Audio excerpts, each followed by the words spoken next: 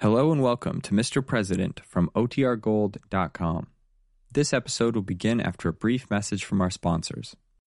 When you need mealtime inspiration, it's worth shopping Kroger, where you'll find over 30,000 mouth-watering choices that excite your inner foodie. And no matter what tasty choice you make, you'll enjoy our everyday low prices, plus extra ways to save, like digital coupons worth over $600 each week. You can also save up to $1 off per gallon at the pump with fuel points. More savings and more inspiring flavors make shopping Kroger worth it every time. Kroger, fresh for everyone. Fuel restrictions apply. Another day is here, and you're ready for it. What to wear? Check. Breakfast, lunch, and dinner? Check. Planning for what's next and how to save for it? That's where Bank of America can help. For your financial to-dos, Bank of America has experts ready to help get you closer to your goals. Get started at one of our local financial centers or 24/7 in our mobile banking app. Find a location near you at bankofamerica.com/talktous. What would you like the power to do? Mobile banking requires downloading the app and is only available for select devices. Message and data rates may apply. Bank of America N.A., member FDIC. Wyndham Hotels and Resorts makes travel possible for all. Whether it's the long haulers looking for a great cup of coffee, a roomier rest for the on-a-whim road trippers, or a place to make summer memories with the whole family. No matter who you are, where you're going, or why, with 24 trusted brands to choose from like La Quinta, Days Inn, and Super 8, your Wyndham is waiting. Get the lowest price at WyndhamHotels.com. Restrictions apply. Visit website for more details. It is a very dangerous method of upholding reform to violate the law in so doing, even on the ground of high moral principle or of saving the public.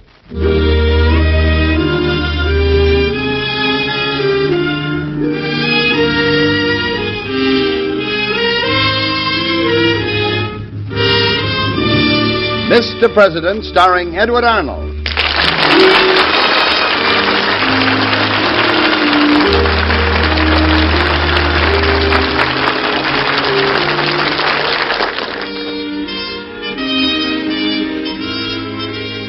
Mr. President, at home in the White House, the elected leader of our people, our fellow citizen and neighbor.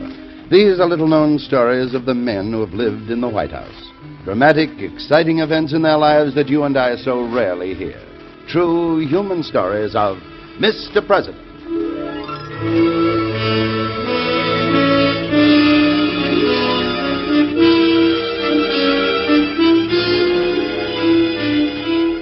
Before we bring you today's performance of Mr. President, let's get a little philosophical on the subject of character in our presidents.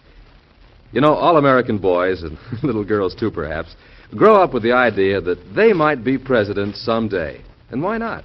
Our presidents have come from every environment. Rich and aristocratic, like Washington. Poor and self-educated, like Lincoln. They've been farmers and lawyers, warriors and school teachers. Teddy Roosevelt was bluff and hearty. Wilson was a quiet, scholarly type. But what one quality did they have that made them presidential material? Personality? A sense of responsibility? Think about it. Could you be a Jackson or a Monroe? Well, let's learn more about it now by listening to today's story of Mr. President. And now see if you can name the president upon whom this episode is based.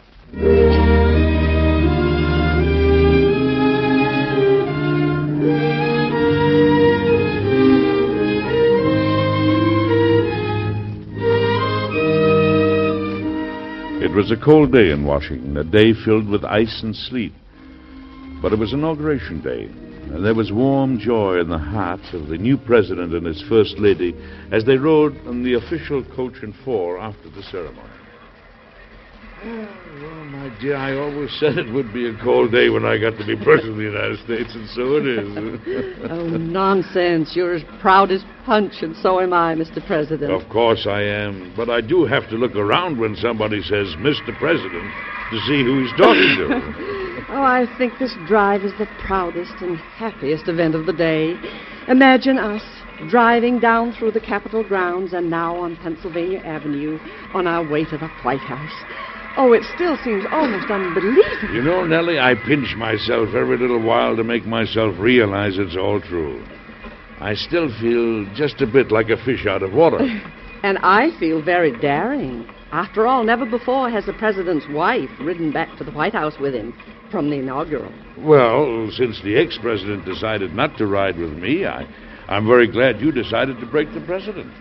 In fact, my dear, I think I prefer you. You're prettier. You're very sweet. Did you know the children were in the Senate gallery listening intently to your inaugural address? No, they sat through it all, even Charlie? Even Charlie. Of course, he wasn't taking any chances. No. He did bring a copy of Treasure Island with him, but I must say he didn't open it once. He didn't. Now, that is the perfect gesture. It must have been a very good speech. Oh, of course it was. I was very proud of you. Thank you, my dear. You know, this isn't going to be an easy job. It will have its full share of headaches and heartaches, but with you at my side, well, they'll be easier to bear. I'll always be at your side, dear. And I know you'll be a good president. Well, I'm certainly going to try. I'm going to make good all my campaign promises, too. I'm going to get a lower tariff and a balanced budget, and conservation of our natural resources, and... How about the campaign promise you made to me? What's that? To take off about 20 pounds. Oh. Oh, I'll keep that one, too. I'll exercise like mad. And you'll cut down on food. But I like food. And speaking of weight, my dear, you promised me you'd gain some. Well, I'll try to keep that promise, too. Mr. President? Who, me? Oh, there I go again. I'm forgetting. You know, Nellie, for once in more than 20 years of public service, I may be able to save a little money on this job. Oh, you're not becoming mercenary, I hope. Oh, no, I hope not, but I'm getting on in years. I have to think about providing for my family for a change. I do think it was fine of them to raise the salary to $75,000. And only fair. I'll have to spend at least $50,000 of it, and it should be a citizen's right to earn a little more than he needs to live on. Well, I'm sure we'll manage, Mr. President. Is he here again? Oh, good heavens, that's me, isn't it? Well, I'll just have to get used to the sound of it, that's all.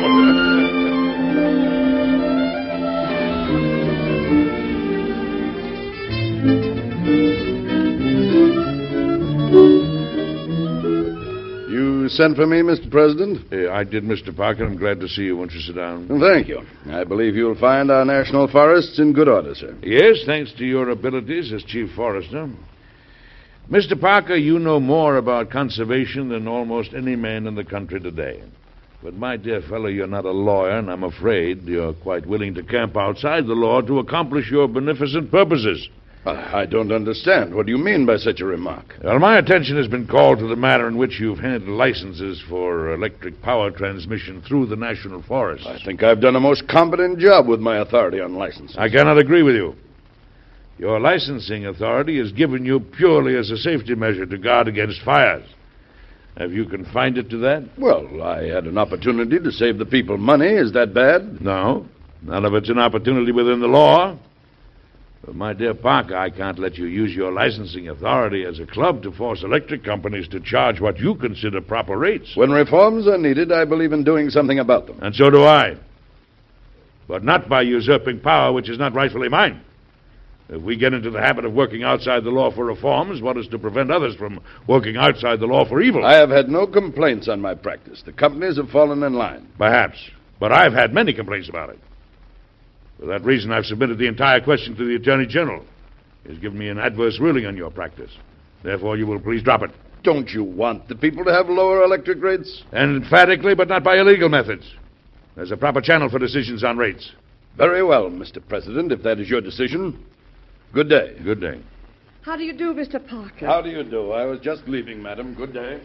Mr. President. What is this? Have you been crying? Oh, I can't help it. Everything's gone wrong. What's the trouble? It's my dress.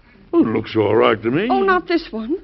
Have you forgotten that the inaugural ball is only a few hours away? Oh, good heavens, that's right. Well, how does your new dress look? Well, it hasn't arrived. What? I had it made in New York, you know, and the dressmaker promised me faithfully to be here on time, and it isn't. I just don't know what to do. Mm-hmm. That's bad. Can't you wear something else? To the inaugural ball? Why, I don't have a thing to wear. That's very bad. Have you tried telegraphing New York? Yes, and they assure me it should be here, but it isn't. Now, what am I going to do? Well, keep calm, my dear. Keep calm and borrow a gown from somebody if you have to. Oh, I hate to do that.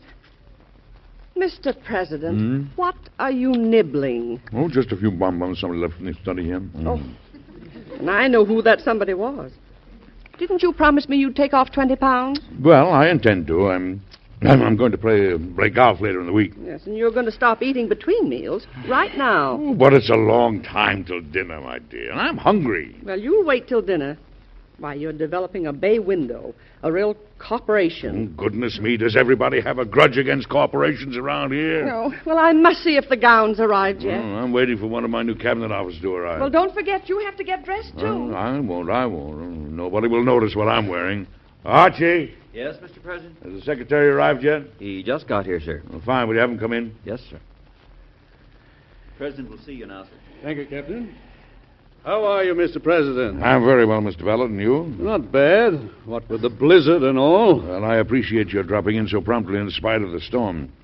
First of all, let me say I'm delighted to have you in my cabinet. I appreciate the honor of being your Secretary of the Interior. Of course, I was reluctant to leave my private practice again. I know. I had to send out my most eloquent persuaders before I could get you to accept the post. Mr. Ballard, I saw what you did with the land office in my predecessor's service. You founded a chaos and you left it an efficient and admirably conducted office. It was my job, sir. Yes, and an important one, too. Our soil, our forests, our water sites, our coal, we have to save for the nation's future. We'll need our resources for agriculture and industry and for protection against possible enemies many generations from now. I'm with you wholeheartedly in every particular, sir. I know you are, and that's why I'm glad to have you handling this department, Mr. Secretary. But there's one item. And what is that? Let's do things within the law. The former secretary and some of his associates, yourself excepted, of course, didn't always follow that rule. I know the temptation when you figure your cause is right and the end justifiable to be contemptuous of the means. But I firmly believe we run the risk of worse evils when we go beyond our limited powers under law. I'm a lawyer myself, sir, and in perfect accord with your approach. Good. I know that I can count on you. Indeed you can, Mr. President. Thank you, and good day, sir. Good day. Goodbye, Archie. Goodbye, Mr. Ballard. Archie. Yes, Mr. President? Is it time for us to get dressed for the ball? I think it is, sir. Oh, it's arrived, dear. What? The day is saved. What's arrived? What? Oh, the new gown. My, don't we look elegant? It's white satin. And see the goldenrod pattern? See it. I can feel my hay fever coming on already. Oh, I'm so relieved that the messenger got here with it. He was delayed by the blizzard. Does fit well, doesn't it? Oh, perfectly. And may I say, madam, that you're very beautiful and that I am a very lucky man? Thank you. I think the country is lucky to have you for a president, but I'm even luckier to have you for a husband.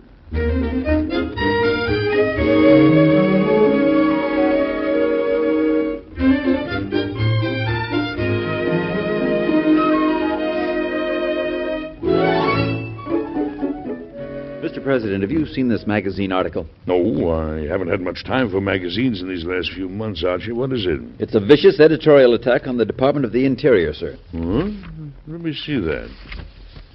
The Corrigans are reaching out for Alaska coal deposits estimated as being worth $3.5 billion or more.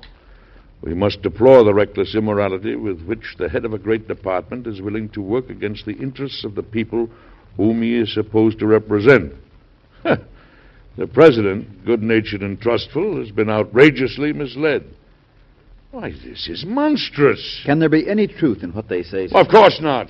I have every confidence in Mr. Ballard's integrity.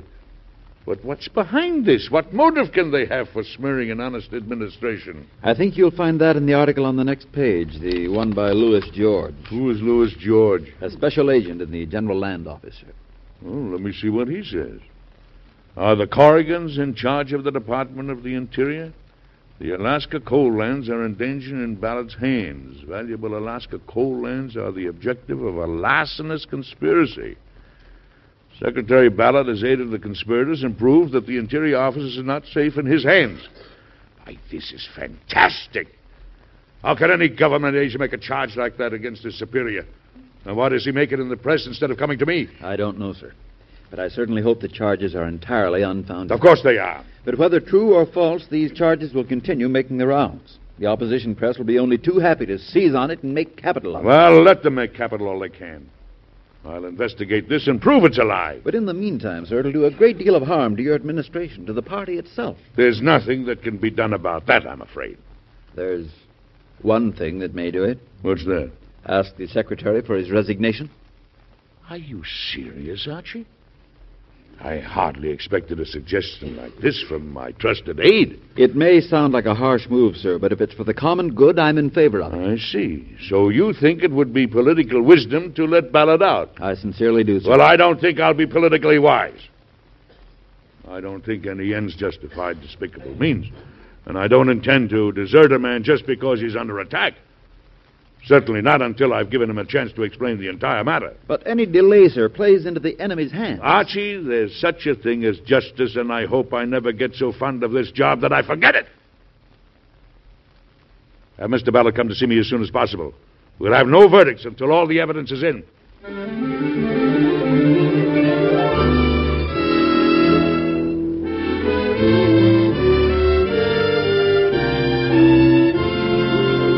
In just a moment, we'll come back to Edward Arnold and Mr. President. Do you take your basic rights and freedoms for granted? Many of us do, for we think we can't ever lose them. Well, that trend of thinking is dangerous. For history has proved that people start to lose their freedom the moment they think it forever secure. That's why we must all work at keeping our American heritage of freedom. To win against the totalitarian idea, Americans must become more aware of their citizenship. Today, many nations of the world are standing at the crossroads between free government and dictatorship. But those who still aspire to freedom look to the United States as an example. Therefore, what Americans do during the troubled months ahead can greatly influence the decision the war-exhausted peoples will make. As a good citizen, work to defend your individual liberties. Do this by taking an active part in the affairs of your community and in fulfilling at all times the duties of American citizenship. And now back to Edward Arnold and Mr. President.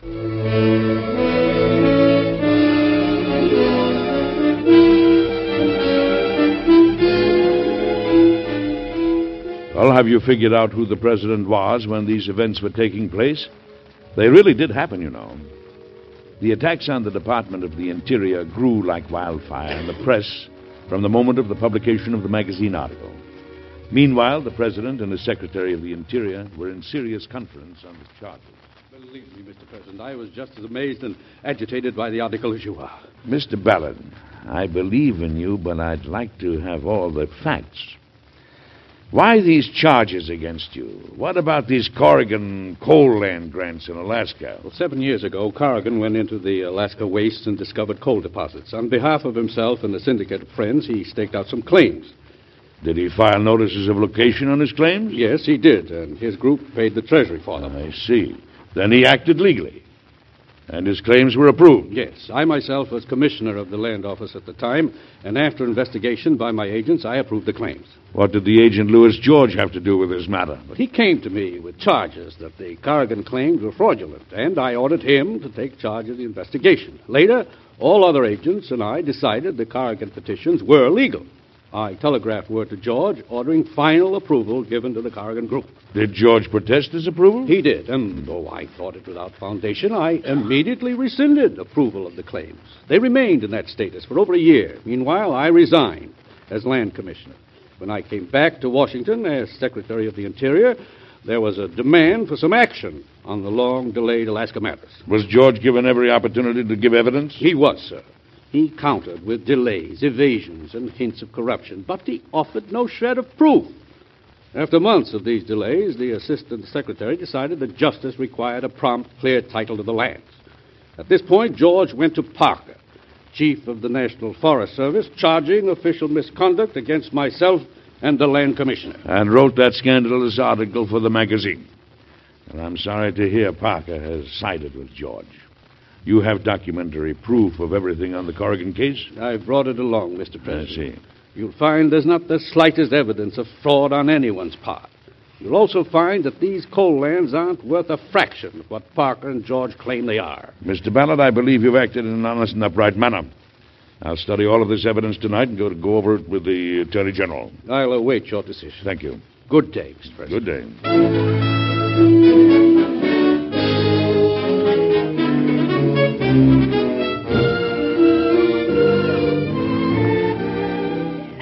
Mr. President, I must see you at once. You are seeing me, Mr. Parker. Sit down. I am told that you have ordered the dismissal of Louis George from government service. That is correct, sir. By what right, sir, do you discharge the most vigorous defender of the people's interest? By what right, Mr. Parker, do you question my right to order the dismissal of any government employee who is unfit for service? I beg your pardon, but that young man is not unfit. He is as deeply interested in conservation as I am. And as I am, and as Ballard is. The Attorney General and I have examined documents furnished both by Mr. Ballard and Mr. George. Mr. George, we discovered, has charged the Secretary and the Assistant Secretary and the Land Commissioner with aiding the Corrigan Group to secure claims that are fraudulent and unlawful. That is my contention, too. For your information, Mr. Parker, the Attorney General and I found no evidence to sustain Mr. George's attack. When a subordinate in a government office makes a charge against his chief based upon mere suspicion, it makes it impossible for that subordinate to continue in the service of the government. I say an injustice was done to George. And I say a much graver injustice was done to Ballard and the others. Mr. President, I begin to wonder if you're as interested in conservation as you profess to be. I resent your remarks, sir. Conservation was no real issue in this matter? I believe it is. And I think it is the duty of those who would conserve the national resources to withhold all valuable coal lands from exploitation. Mr. Parker, this particular land was legally granted. It is not as valuable to the government as you suppose. I'm inclined to doubt that any Alaska coal land will ever be of great value to the government. I beg to differ. As you choose. Time will say who is right. The point is that the Corrigans are entitled to the property for which this government received payment. That, Mr. President, is a reactionary attitude. We have a government of limited powers under the Constitution, sir. We've got to work out our problems on the basis of law. Now, if that's reactionary, then I'm a reactionary. By your own admission, sir. Mr. Parker, I get impatient at criticism by men who don't know what the law is, who haven't looked it up, but who ascribe all sorts of motives to those who live within it. Now, Mr. Parker, actually, you and I and Ballard have the same interests in conservation. We merely have different methods in achieving it. Won't you try to get together with Ballard? Never, sir. I can never work with him. Then departmental jealousy rather than conservation is the root of all this, My duty is clear. I must ask you, sir, for your resignation. And you may have it, sir. I will take this to the people. Good day, Mr. President.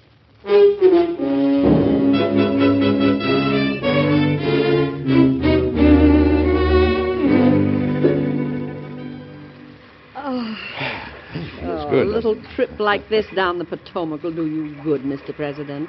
You've been working much too hard. And so have you, my dear. I'm afraid your duties at the White House have been pretty strenuous. You both need a little relaxation. Yes, Archie. I want to visit Mount Vernon and not have to worry for a while about how many unexpected guests to expect for luncheon or dinner. Well, I, for one, will be glad to get away from newspapers and scandalous charges for a change. Did you read that blast from Watterson's paper in Louisville? Read it? Archie, I'll carry the memory of that blast with me to my dying day. And I quote now, "For the first time in the history of the country, a president of the United States has openly proclaimed himself the friend of thieves and the enemy of honest men." Vitriolic, sir, but you'll remember that I anticipated it. I'm not the only one who suggested that Secretary Ballard may prove a political burden. Archie, if I were to turn Ballard out in view of his innocence and of the conspiracy against him, I'd be a white-livered skunk. I don't care how it affects my administration. Well, now that Mr. Ballard has demanded a congressional investigation into the charges against him, I'm sure he'll be completely exonerated. And so am I. Even if Parker and the magazine have hired a pair of high-priced lawyers to represent Louis George as a witness against Ballard. Nellie, what do you say if I... She's fainted, sir. What's the trouble? I'll see if there's any brandy aboard. Yeah, but, darling, what's wrong? Archie. Yes, sir? Have the captain turn the yacht back to the wharf. I think she suffered a stroke.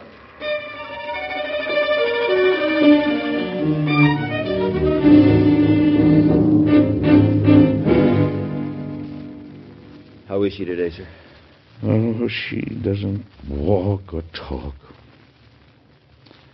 Archie, I don't know what's going to happen to her. Oh, she'll pull through, Mr. President. She'll be all right. Oh, I hope so. Archie, I don't think I could bear it if anything happened. What did the doctors say? They're not certain. The symptoms indicate paralysis, but they're hoping it may be nervous hysteria, not actual paralysis. God grant they're right. You don't want to be disturbed with business matters, Mr. President? Yes, I do, or I'll go out of my mind with worry. What about the investigation of Secretary Ballard? It's in progress, isn't it? Yes, sir. Charges of delinquency in office have already been preferred by Parker and George against the Secretary. So far, they've been unable to substantiate any charges of corruption. Of course not. What have the attorneys brought out on the delinquency in office? They've claimed he's been an enemy of the policy of conservation. No real evidence yet. There won't be any, I'm sure. One point brought out was a little disturbing. What was that? The fact that Ballard did some work for the Corrigan interests after he left the land office and before he became secretary. Work for which he received a fee of $250. Ballard accepted money from Corrigan? Yes, sir. I'm afraid it looks rather bad.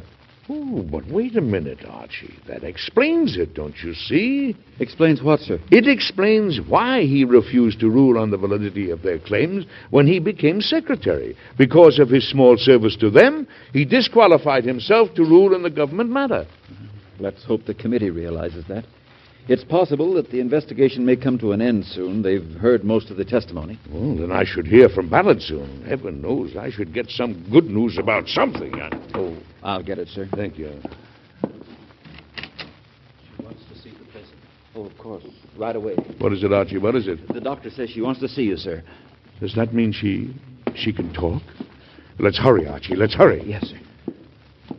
Oh, my dear, my dear. You are better, aren't you? Of course I am.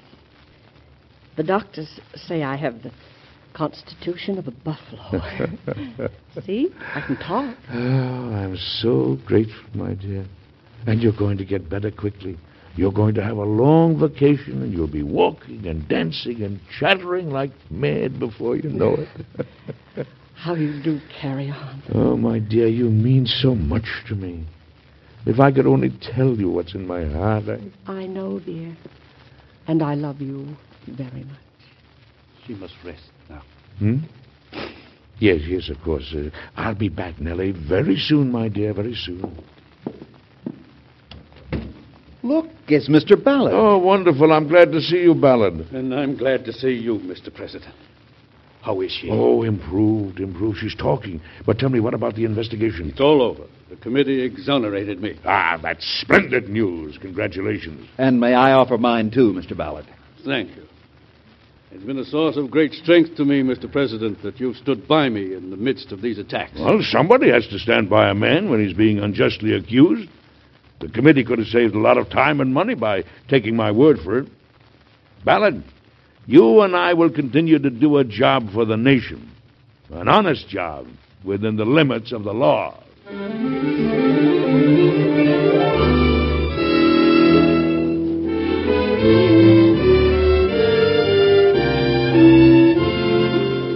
Well, you've probably figured out by now who the president was when all that happened. It really did happen, you know, and you'll have the answer in just a moment.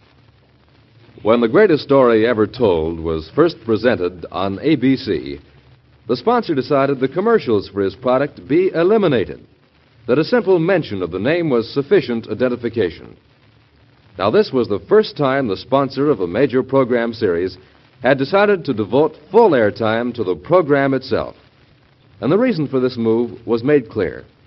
Of such unusual and dramatic material was the greatest story ever told that a commercial message would have interfered with the public service purpose of the series.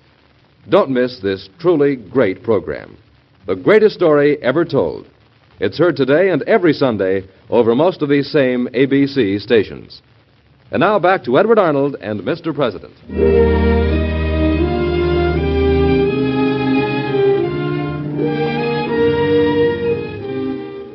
What are you thinking about, Mr. President? I'm thinking, my dear, what a lucky man I am.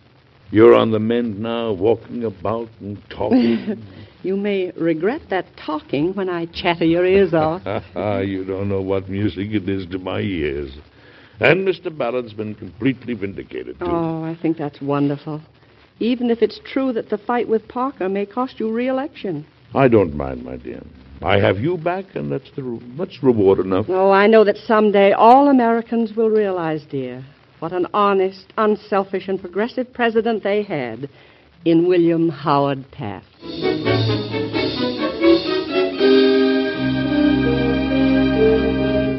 Be with us again next week, won't you, for another story that happened in Washington a few years ago to Mr. President. Until then, goodbye.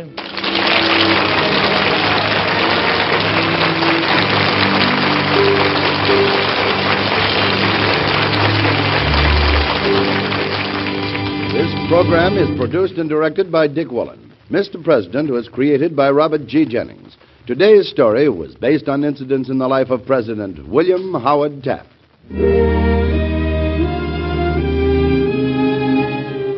Be sure to listen again next week when the American Broadcasting Company and its affiliated stations bring you Edward Arnold with another interesting and factual story of Mr. President. This is ABC, the American Broadcasting Company.